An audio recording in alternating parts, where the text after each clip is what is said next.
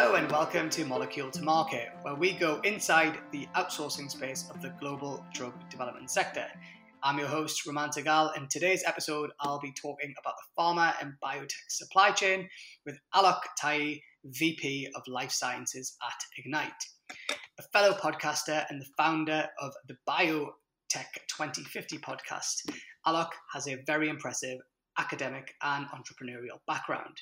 He has been published in Forbes, Nature, and Nature Chemistry. He's also the founder of Prescouter and TetraScience, raising millions along the way. He, in my mind, is a scientific entrepreneur and an all-round nice guy.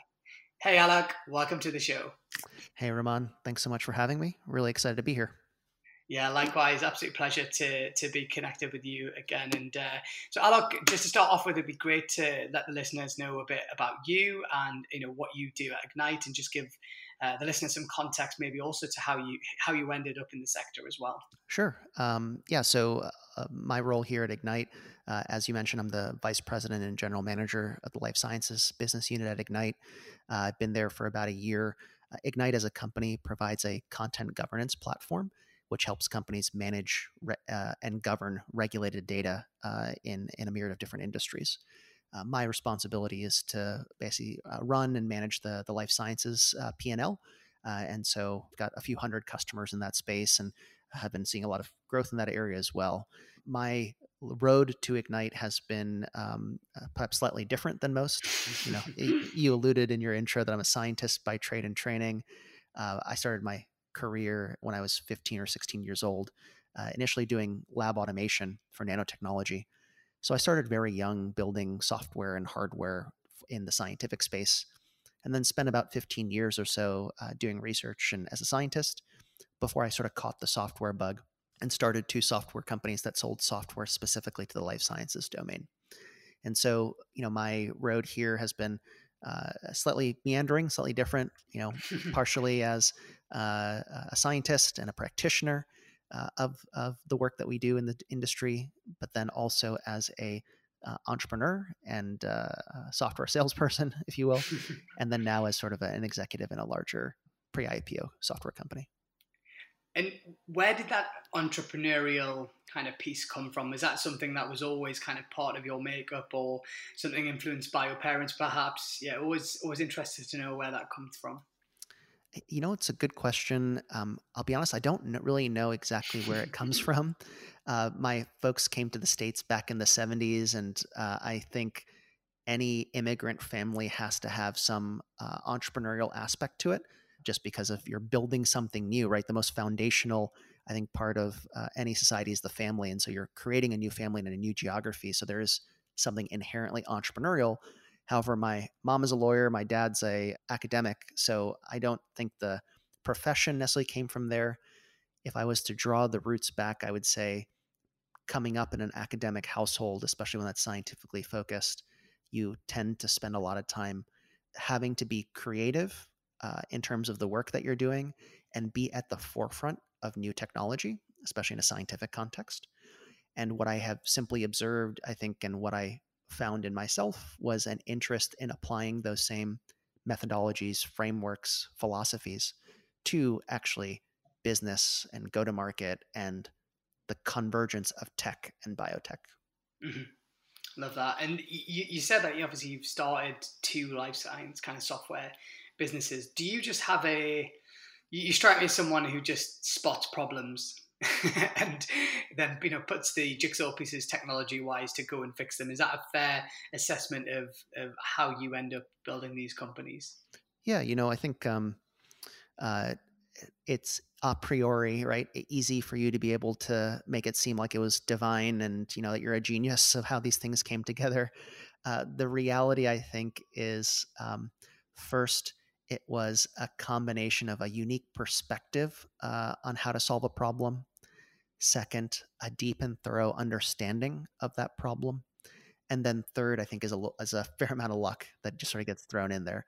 And so for either of those companies, it ended up being a scenario where the initial start of those businesses, whether it be Prescouter or TetraScience, was really focused around solving problems that I myself had as a scientist. whether it be finding technologies to help support my science in the case of Prescouter, or helping to automate and digitize the scientific experimentation process and scientific data in the case of TetraScience.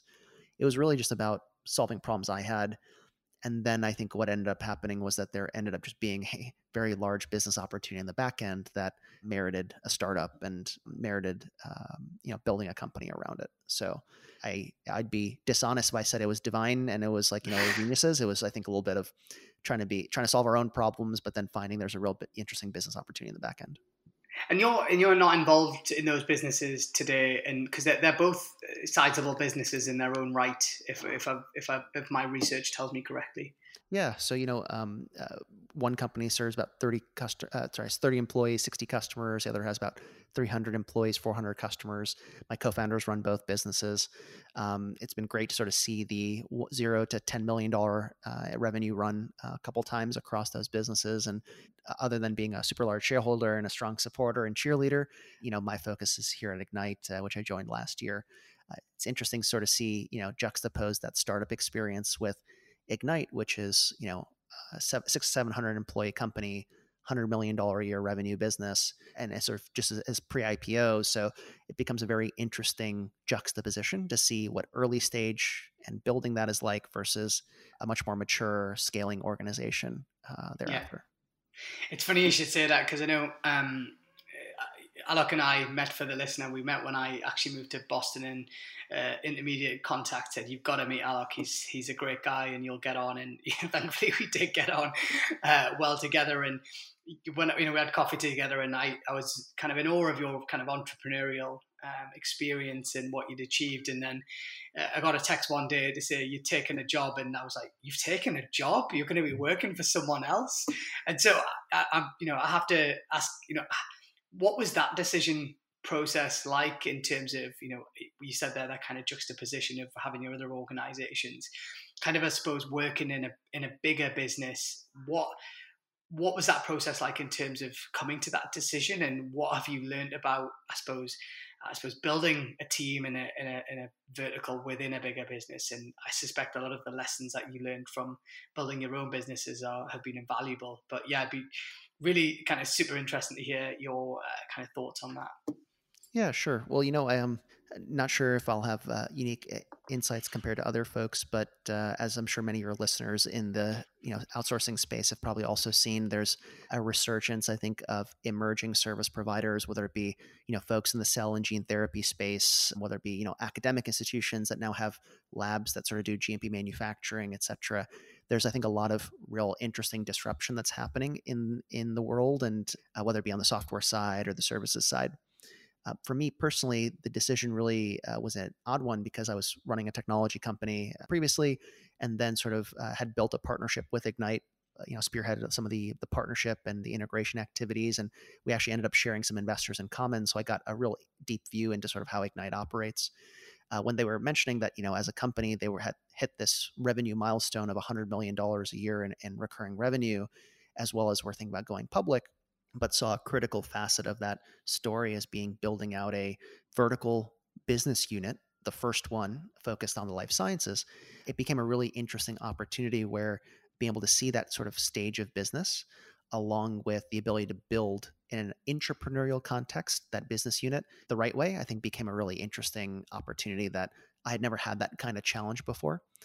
So I'd say it became one of both luck in terms of having gotten to know the team, but then one, it still has a strong entrepreneurial aspect to it, where the business unit started with just me in the organization.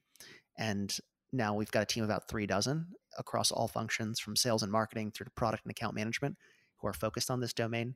And we're seeing tremendous growth in that space as well. So yeah, I'd say it was a little bit of luck, still an entrepreneurial sort of focus, but also I think one that allows me to sort of see what it's like to take a company to that to the promised land, if you will, whether it be public or exit or something like that. That's awesome, and I can't believe how big your team is already. You built, I think, if I heard correctly, there's 30 plus people in your team in that business. I didn't actually realize Ignite was such a big company. It's an impressive business. And yeah, as you said, it's very well placed to take advantage of opportunity in supporting the life science sector. And I just wanted to go back a little bit about when you went through that journey and in terms of building your own businesses. And I read that you'd raised millions in terms of VC funding, and I just wanted to ask what that process was like. It's something that we see a lot in the outsourcing space in terms of kind of to either taking private equity or M&A activity, and just interested to know what your experience was like, particularly if I assume it was in Boston as well, where there is a lot of VC funding kind of out there. How was that process? And I'm sure you learned lots of lessons, and if you did it again, how would you do it differently? It'd be really fascinating to get your thoughts on that experience. Yeah, well, I think there's been a lot of activity, especially in the outsourcing space. You see not only venture capital firms and biotech firms, but VC firms, but then also I think a lot of private equity activity as well, right? Sponsoring the space. So it's great to see that kind of capital come in, because I think it just helps add fuel to the fire of the great work that folks in the CDMO and CRO space are pursuing. My experience with venture capital is really focused around software companies, and I raised about $10 to $11 million in venture capital across 3 different rounds for one of my companies. And it's interesting in that the 2 aspects of this process of raising capital that I think are important are, first, very much focusing on the people, and then the second is then focusing on the process. In terms of the people, many of the folks who I trust deeply in terms of business and close relationships I have were actually folks that I raised capital from. And I've known some of those folks longer than I've been married, actually. And so, the VC entrepreneur relationship, I think, is a very important one, and requires that you be really judicious about finding folks with the right values, the right mindset, who have the long-term sort of thinking that's going to be needed to build a successful business. So when I was evaluating investors, for one of my rounds, I talked to like 35 different funds. And the first thing I always vetted for was, first, character and values, made sure that they were very good people. But then second, that they also had passion about the space. And I think those were the 2 pieces that I thought were particularly critical for finding the right investor. The second part of it that I'd say is also the process. And the process is really about how you go out and generate interest in the VC community for the business you're building. Make sure you get the ability to sort of have a little bit of horse race and get the right terms. And so I actually spend a lot of time advising and investing in young technology and biotech companies. And one of the pieces of advice I often share is that you want to make sure that you spend time in advance of when you need capital to actually start to build those relationships. Because, no one gets married on the first date. You want to be able to get to know some of these people, and them to get to know you, and get comfort and confidence around both you as the entrepreneur as well as the trajectory of your business. And so I often advocate for getting to know people 3 to 6 months in advance of when you want to start raising your round of capital. It's such that when you're ready to raise, they've seen how the company has progressed and where it's at today, and are ready to come in and take the big bet on you. So, those are the 2 pieces that I'd say I've found to be critical when raising capital: finding the right men and women who have the right values and character, and passion for what you're doing. But then second, also running a judicious process such that you're able to solicit the best terms for your business. I think that's terrific advice, particularly, I'm a big believer in value fit and character, but also what you said there about kind of, I suppose, building those relationships well in advance of anything actually happening. And a lot of that, I suspect, links to, you always strike me as being a very strong networker. You've got a great network. You have your own podcast, which is very successful. And so I'm curious, is that kind of networking ability that you seem to have, which is not necessarily a natural skill set for a scientist. So that's unique in one aspect, but also is, how important do you think that is in terms of, I suppose, people building their careers or looking to kind of grow their careers? Because you seem to have done that particularly well, especially what you said there about, from the VC perspective, actually meeting people and taking the time to meet people and build those long-term relationships. Is that something that's always been part of your makeup, or something you've had to work on as well? It's a good question. It's probably definitely something I've had to work on. just because when you transition from science, especially in an academic context, to any sort of corporate or non-academic scenario, you go from being an army of one to having to be sort of the leader of many. And I think it's something that I know, I'll be honest, I'm not very good at it, but I have to become better because in order to be successful, especially outside the academic arena, you need to be a good collaborator, a good leader, a good manager. In the context of networking, one of the pieces of advice I got when I was actually a senior in college was from the associate chair of my department at the time. And he said, look, when you go to graduate school, the best graduate students often volunteer to do stuff. And I thought that was a very interesting insight. And I think that was sort of like one of those things I thought about in the back of my mind that sort of stuck with me in the context of how I can advance my career, which is most often people are so busy, they want to sort of put work off their plate. But when you are early in your career, volunteering to do things is often a sign of wanting to grow and wanting to help support those around you as well as those above you as well. So I think, that's one of the pieces that I thought was particularly critical. And maybe when I meet folks and network, I was often try my best to at least inquire about like, how can I help you? Like, what can I do to help support, whether it's your business or your idea or your science, et cetera. So volunteering and sort of doing things for free to help folks out, I think is definitely a part of it.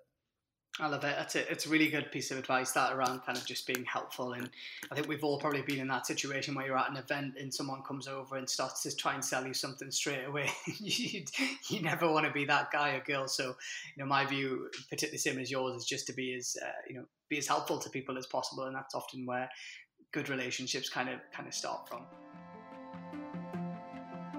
You're listening to Molecule to Market, where we go inside the outsourcing space of the global drug development sector, the podcast for professionals working in the pharma and biotech contract services space. For people again who don't know you very well, you seem to have achieved a huge amount in a relatively short time in terms of your career, both academically and entrepreneurial wise as well. And I read on your website where you call yourself an entrepreneur, a scientist, an internal learner. So I wanted to ask about the last part, eternal learner, and what does that mean in terms of reality? And you strike me as a very curious person. So what does that learning process look like in terms of, I imagine, a continuous kind of learning curve, but I just thought it was a really interesting phrase that you use to kind of describe yourself. Yeah. I'll be honest, I don't know if I have like a perfectly articulated, cogent framework around that. That's awesome. It's an awesome soundbite for a podcast. I think you've let me down, Alok. I was hoping for something really profound.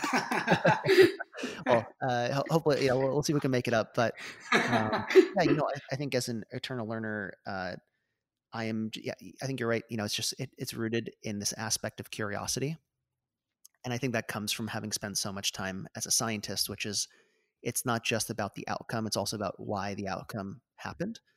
And I think there's many different frameworks out there about understanding first principles. For example, right? Elon Musk is well known for thinking about things at the first principles level and has sort of been the foundation of Tesla and SpaceX, et cetera. I think in my case, it's really just general curiosity of understanding why something happens. But I think it's that understanding that then allows us to figure out develop a unique perspective around the problem as well as a unique solution thereafter. So yeah, generally, I'm voracious about learning. I learn best through spending time with people who are experts in the field, as well as I try my best to do more and more reading, especially in other adjacent areas, which then helps inform sort of my own sort of focus. But yeah, don't know if I've got a super cogent framework. It's just really more around just understand why, and then use that understanding of why to affect change. I think your curious scientist in you is probably the driver of a lot of that. So it's interesting to hear you say that. If you could go back and give your 25-year-old self some advice, what would you say? Oh man, I think about this all the time. I'd say the first thing is have more fun. For me, work is fun. I enjoy, I enjoy starting companies. I enjoy developing new types of technology and software. But there's like so many like life experiences, etc. I feel like I missed out on. So like that's one. I'd have more fun. Second, I would say is that when it comes to building companies and the work that you do, it's not just about the product or the market positioning. It's also about the people that you surround yourself with, and definitely focus in on hiring and keep surrounding yourself with really great people.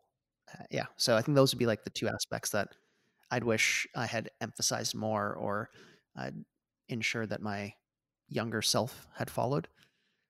But I'm curious, Ramon, from your perspective, what would you go tell your 25-year-old self? Oh my! You know what I was thinking there actually when you said that. I think I would have told myself to stop having so much fun. Mine would be the exact opposite. I don't. My 20s were just a bit of a blur. Yeah, I don't. I mean, it's funny, isn't it? Because you kind of see how life pans out, and it's kind of like a set of dominoes, and certain things you get right and wrong kind of send you on certain paths. So I think for me, it is that sense. I wish I'd kind of got my act together career-wise sooner rather than when I actually did. And actually, going back to the previous question, that kind of learning habit, I only really developed a real habit for learning in my 30s. And I kind of always wonder, I wouldn't, if I developed that habit straight out of college, at 22, 23, how that would have benefited me. Certainly with things like, managing people, leadership, and just, I suppose, general business acumen. I think that's my biggest kind of thing. Read more books and learn more stuff when you're 25. There's a really interesting. I actually did a talk about this at an event last year. It's fascinating when people finish college and get into jobs and they stop. It's going back to what you said about what's on your plate. A lot of people just get straight into work and don't actually. They effectively stop learning. They learn about their job and whatever they're doing, but they stop learning beyond that. And that kind of habit of learning for life is lost on a lot of people in their 20s. And I was certainly probably in that bracket. So for me personally, it would be go back and maybe have a bit less fun and read a few more books. is probably what I would say. And actually, one of the things that you said there, Alok, is it's incredible. I think almost every guest that I have had the fortune to speak to have said, surround yourself with good people, surround yourself with smart people. It's an incredibly common, I suppose, learning from people like yourself that work in business, to just have good people around you. So it's always interesting to hear that again. And I've got another tricky question for you as well. And so how would your best friend describe you in 3 words? Interesting. Let's see. My best friend, I spoke to him on Sunday. He would probably describe me as intense, supportive, and I don't know. I got to think about the third. So intense, supportive, and entrepreneurial would probably be the third. We're thinking about starting a business together, so that's like the third part. But, yeah. Why doesn't that surprise me? All right, cool. So I'd quite like to spend kind of, I suppose, the next 5 minutes or so talking about the sector, and obviously you're in, I suppose, in life sciences generally, but you've had some insight into the outsourcing space in terms of contract services. So I suppose at a very general level, what kind of trends and changes going on right now, and also I suppose any observations you've got in terms of how the contract services sector can improve, certainly in terms of adopting technology, which is an area that you're obviously very strong on, particularly with your kind of software background. So I suppose first very generally about the sector, and then any things that you can see in terms of how the sector can improve, I suppose, utilizing technology and software that's out there on the market. Yeah, it's interesting. Like I'm really glad first that you guys have put together this podcast, because I think it speaks to a fast growing but perhaps historically overlooked segment of the life sciences domain. I think what's happened over the past 20 or 30 years has been that the outsourcing CRO, CMO space has historically been sort of like a side fringe aspect of the life sciences domain, and I think has transitioned to becoming a foundational part of everything we do in the life sciences community. And so I think it's a very exciting time to be in that space. I think it's a very important time to be in that space. I think the challenges that emerge for life science companies in the modern era, when you can't go into the office, you have to be capital efficient, you have to move quickly, right? All are broader tailwinds in the industry that support the growth of the outsourcing space. And I think you're starting to see that both in terms of the growth of companies like CRL and IQVIA and Catalent. But then the other part of it is the quantity of capital that's going to support the emerging players in this space.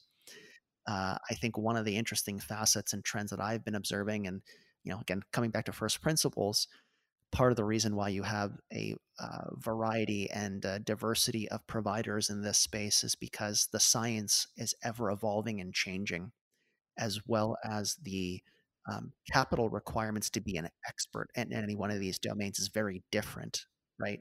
Small molecules versus biologics versus cell therapies.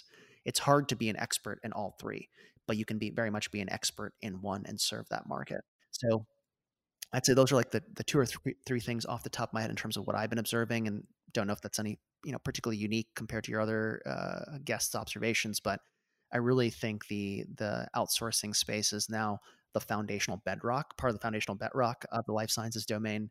I think these aspects of remote work, capital efficiency, velocity, as well as the aspect of unique workflows across modalities really is a strong sort of underpin of what's happening in that domain. So yeah, that's sort of like been my at least high level overview and observations of what's going on. Yeah, I think that's a very, very kind of accurate and fair observation, and certainly one of the trends that we're seeing is certainly with guests that I've spoken to that have spent 20, 30 years in the sector, that kind of move away from contract services as being transactional and at arm's length to a more partnership fundamental. I love that kind of foundational bedrock phrase that you use there, and actually the real partnership and impact of the contract services sector on really helping pharma and biotech companies achieve their goals. So it's interesting that your similar observation as well. And in terms of, I know you've talked in the past about kind of data and service providers, I suppose, utilizing themselves or seeing themselves as kind of data experts. Can you kind of speak to that a little bit more and what that means? Yeah, for sure. It's interesting because as an individual who has developed software for this space for the past decade and change, we also are sort of on the service provider sort of and vendor side of the life sciences equation. And what I've observed is that CDMOs and CROs are, I think, at this really unique position and point within that broader market. And I think there's really three aspects that I think are some of the longer term threads. And you touched upon one of them, which is collaboration. I think many biotech companies and executives in biotech companies that I talk to, these are firms who raise 40, 50, $100 million. They're really not looking to transact. They're really looking to partner. And I think that really begets new types of mindsets and approaches and frameworks, right? Of how a CDMO, for example, and a biotech company needs to work together. The second part of it is this concept that if you think about truly in the abstract, again, first principles, what is it that goes on in the context of outsourcing? If you set aside some of the marketing and all that other stuff, it really is truly a transaction or exchange, rather, of dollars from the biotech company to the CDMO, and oftentimes data back to the biotech from the CDMO. And when it comes to a lot of the unique work that CDMOs and CROs do, whether it be GLP tox to formulation to spray drying to logistics, these are institutions that are networked into a larger portion of the biotech community and serve multiple different companies, work on multiple different programs. and are starting to accumulate very large sets of data and know-how on how to, in their specific area of expertise. And so, coming back to your question, beyond the aspect of collaboration, I really think the CDMO and the CRO industry is fundamentally a data business, right? The exchange of value is between dollars and data with a little bit of material from time to time, right? And so I think there's something to be explored in that direction when you ask the question, well, how can we as a CDMO become more strategic to our customer? How do we take advantage of our deep know-how in this specific workflow and space, but then also the myriad of different data that we're generating across different projects? How do we help use that historical knowledge to make the next measurement or the next sample or the next batch that much better? And so I think there's a lot to be explored there. And I think it's really sort of rethinking the concept of what a CRO or CDMO is to be more data oriented as the true product. I'm so glad we've got your perspective on that, Alok, and I can just envisage the minds of our listeners exploding with that concept of, or certainly a penny dropping of, wow, we could actually, we can view ourselves differently to, just being a transactional kind of part of the supply chain. So thanks for sharing that insight. I think that's a really useful and different take on how certainly the CDMO space kind of sees itself. And what one thing I meant to ask you right at the start, but talk to you about, was obviously your podcast. And I have to say thank you as well, because Alok and I met when I moved to Boston, and I was so impressed that you had this idea for a podcast, and then you got it off the ground so quickly. And I was purely in envy. I was like, oh my God, this guy is just doing everything so much quicker than me. And actually spending some time with Alok was a good kick up the backside for me to actually get my act together and actually do molecule to market. So I wanted to say thank you for inspiring, I think, me getting my act together and actually bringing this podcast to life.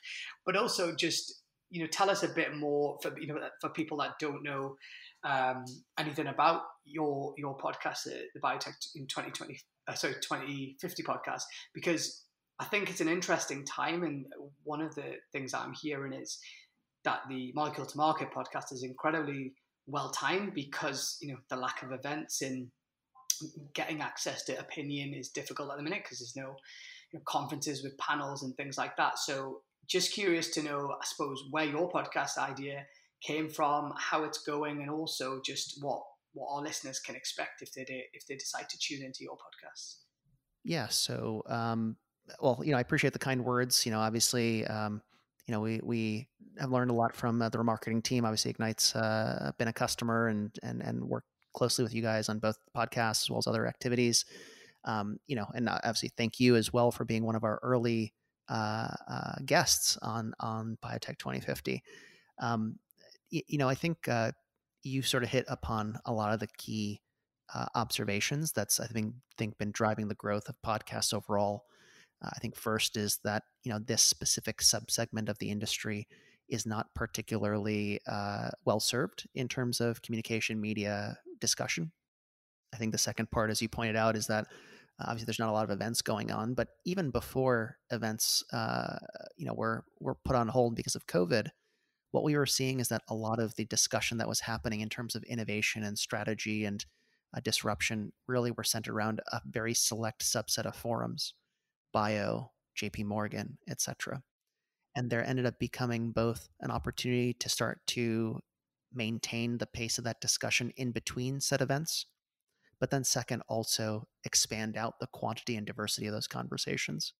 So Biotech 2050 is a podcast we started last year. We've done about 30 or 40 episodes to date so far, specifically focused around disruptions that are changing the way the biotech industry is going to evolve in the next couple decades. And so, yeah, we've had some really interesting conversations in everything from continuous manufacturing to virtualized trials to even virtualized biotechs and sort of those new operating models. So really excited to sort of see other sort of technologies. And if there's folks who are listening today that think that might have something to add to that conversation, definitely ping us and let us know. I'd love to see if you could be a fit as a guest. Great. And I have to say, I mean, I am a listener of your podcast, and I would certainly recommend it to anyone in the outsourcing space or any of our listeners, because I think it just gives a very unique insight into where the biotech space is evolving towards. And I think that's useful for any business to see what's on the horizon. And so my final question, Alok, to you is just, I'm just interested to know whether you've got any quotes or mantras or affirmations that you live your life by. You strike me as being just, constantly learning and curious and never, I don't know when you sleep. I suspect you drive your wife crazy because I imagine you're always online and working. But are there any kind of quotes or mantras that you live your life by? I think that in terms of quotes or specific things that I live my life by, I don't think there's really anything particularly profound that guides it. I would say that from my perspective, it's really just two facets. The first is be good to others, and then second is do good work. I kind of feel like if you do those two things, everything else kind of like works itself out.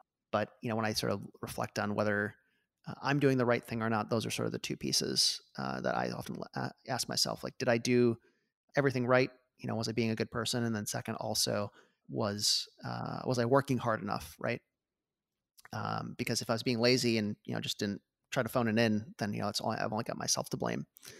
And, I think the one thing I just share is that in the context of being a entrepreneur and business leader versus being sort of a part of a bigger organization or an individual contributor, that the evolution of that definition changes, right? Like being a good person, for example, you want to help support people, you want to make sure that they're successful, but at the same time, like if things are not going right, you do also have to engage in letting someone go, right?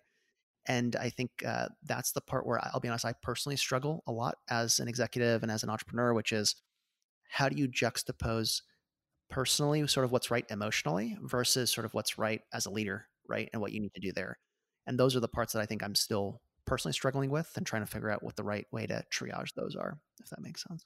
No, it does. And thanks for sharing that. I think what that insight into you're always learning yourself and improving, and you're not the finished article is a great place to it's one of the things we try and get across in this podcast, that successful people like yourself haven't always got it all figured out and they're always learning. And I love what you said there. I remember a quote I used to use, which is, be nice, work hard, and good things happen. And it's not a million miles away from exactly what you talked about there. So Alok, honestly, I could talk to you all day. You're such an interesting guy. And I'm so pleased that we've managed to get you on the podcast, and actually that hopefully it will introduce you to lots of more people that will no doubt want to learn more about you and your podcast. So thank you so much for coming on Molecule to Market.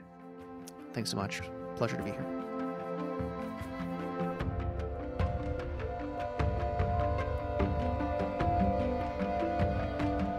Hi again. Thanks so much for tuning in to Molecule to Market. We hope you enjoyed today's episode. You can find more shows on Spotify, Apple Podcast, or wherever you like to listen. Get in touch with us on our website, moleculetomarketpod.com, and follow us on LinkedIn or Twitter, and we will see you again next week.